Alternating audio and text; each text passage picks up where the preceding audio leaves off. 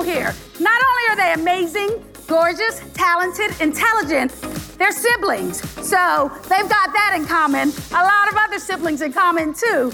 Jazz is a writer. She's an influencer. She's a producer. She's worked in TV. She's worked on a book project with her, not just her brother, but all of your siblings, called The Family Table. And that's sort of what we are here today. We are family. And we have Jake. Jake has a show that was on the Food Network called Smollett Eats. And Jake and both Jazz, they come from an entertainment family, and so they're entertainers as well. So please have a seat. I am very happy to meet you. Felicia and Todd are co-founders of a studio called Box Union. It is a boxing studio. You'll hear a lot more about it really soon. Todd, once upon a time, was in another world. And that other world was called finance. And in finance, he didn't get to dress up in t-shirts and shorts all day. He dressed more like this every single day, which means Todd knows numbers. And Felicia has been in marketing. She's been in advertisement. She went to Stanford University. Whoop, whoop. She went to UCLA. Whoop, whoop. All right. I've known them for a little bit. They've been to the living room before. So I'm just going to sit right here and tell you all their stories. Give it up for Kwanzaa. So start it off, Jake, Jazz. Tell me when and how long you all started the first partnership that you had with each other. Oh, gosh. So, well, I changed his diapers, so I guess that would be... Yes. Partnership. So appreciative. You're welcome. Thank you for getting me to this point. You're going up in the world, Jake. You're going up.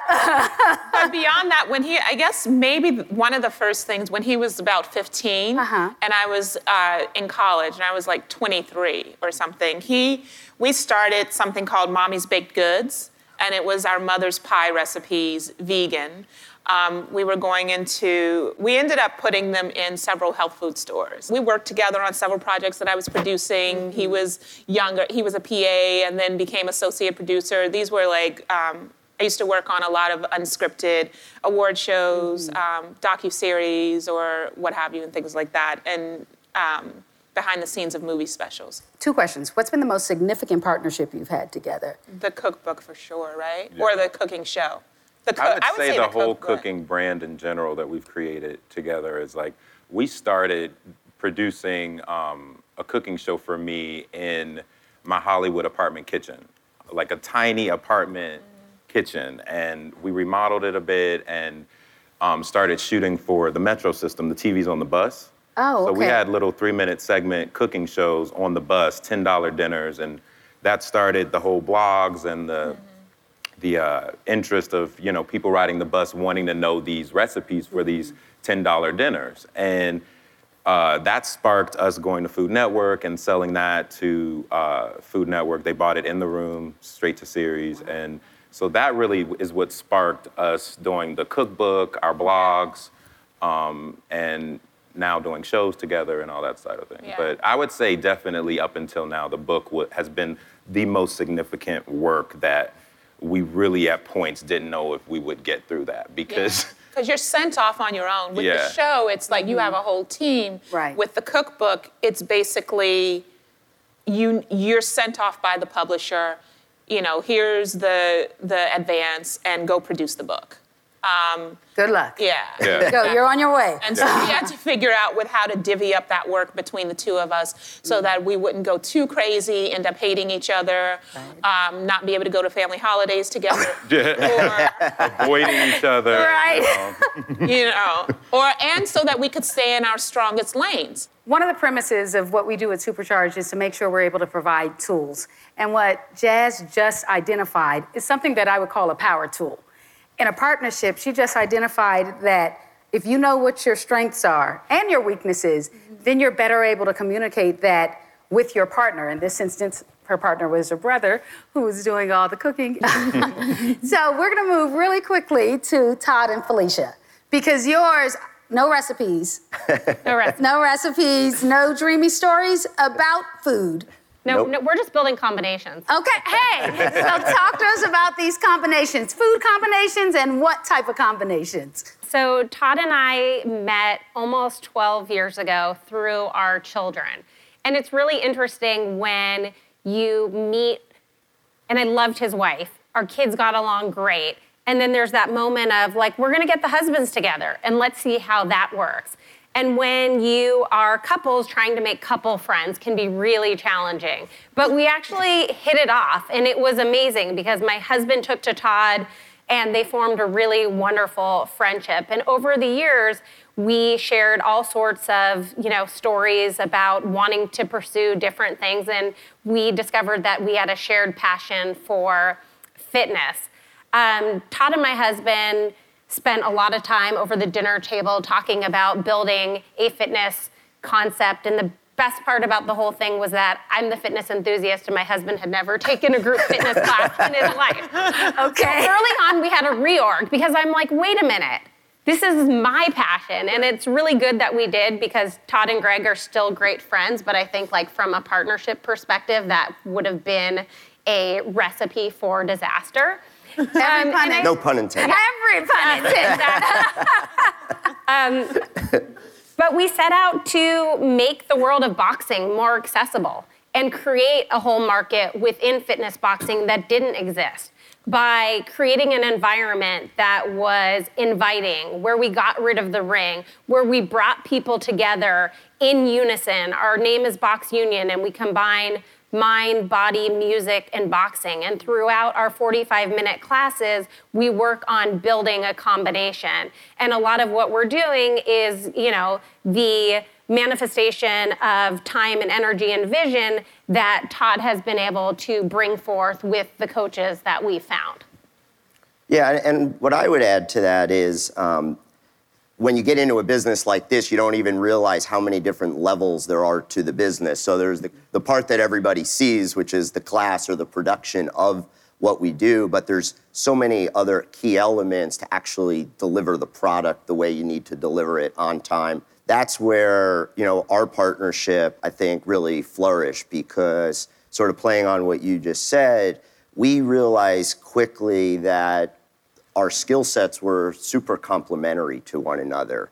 And what we can't do is all be doing the same exact thing and duplicating our efforts and our energy. And so, we spend a lot of time, apart, but we find those key moments throughout a day, at night, whenever it is, to really communicate and have each other's back. And so I really think that in that partnership, you need someone who's helping with the writing, and you need someone who's bringing the recipes, together. And it's no different, for us. We need people that are focused on the operations. We need someone that's focused on the product, how those things come together.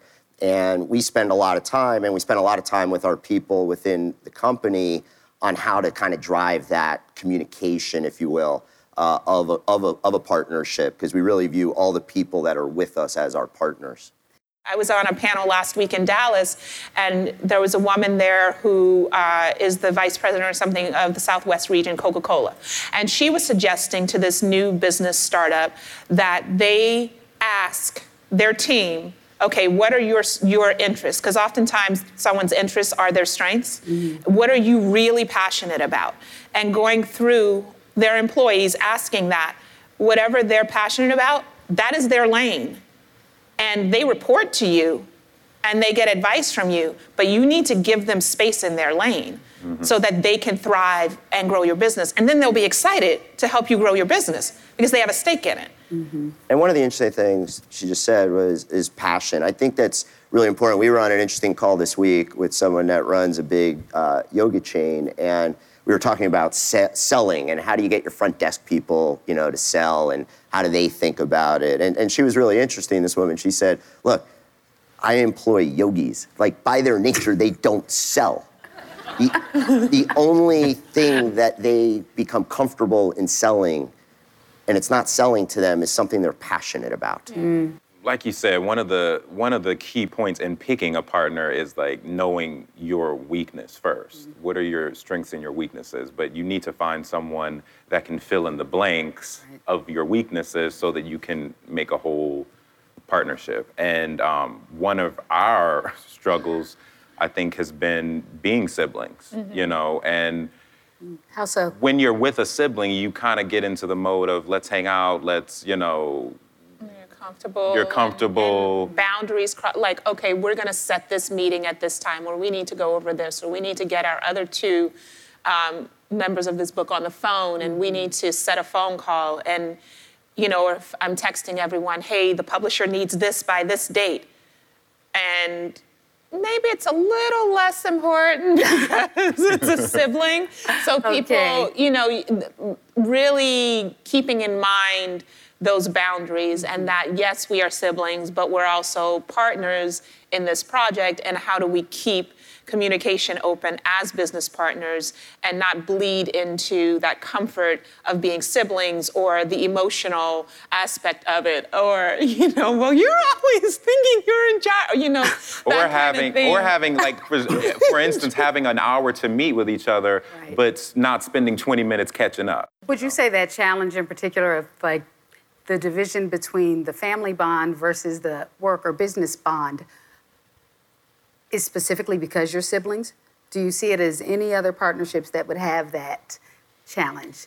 I would think I if would you're think, friends and yeah. partnership, you know. Yeah. Okay. I was gonna say, I think Waste ours a lot of is- time, yeah, like catching up and Yeah. talking about our kids and things like Yeah. that. Okay. So then what do you all do? What are your challenges in that? You said you Yeah. like catching up and talking about kids. I would say it's a similar dynamic. I mean, especially when you're, you know, with siblings, obviously you have, you know, years and years and years of experience with them. And while we've known each other, you know, 12 years, we've known each other in very different contexts, right? So in the, you know, now that we're like, you know, 2 to 3 years from when we actually developed the idea to bringing it to market and all that, you know, I think in the beginning we were always like probably like, oh, I don't want to offend the person. I don't want to be Yeah. so direct. Now she has no problem telling me to stop talking and we got to get back to Yeah. business. And so I think at first you're just kind of like trying to figure out where those boundaries are and when do we talk about this and when do we deal with that. So I'm not worried, well, if I say something to her, is she gonna then like say something to my wife that, well, he's really not as nice as he looks. And I will say the one thing that I did tell his wife was, having been in business with Todd, I have so much more of an appreciation and respect for him. It was hard for our kids at first. I mean, my son would come home and he would say, like, I feel like you like Todd more than you like Dad.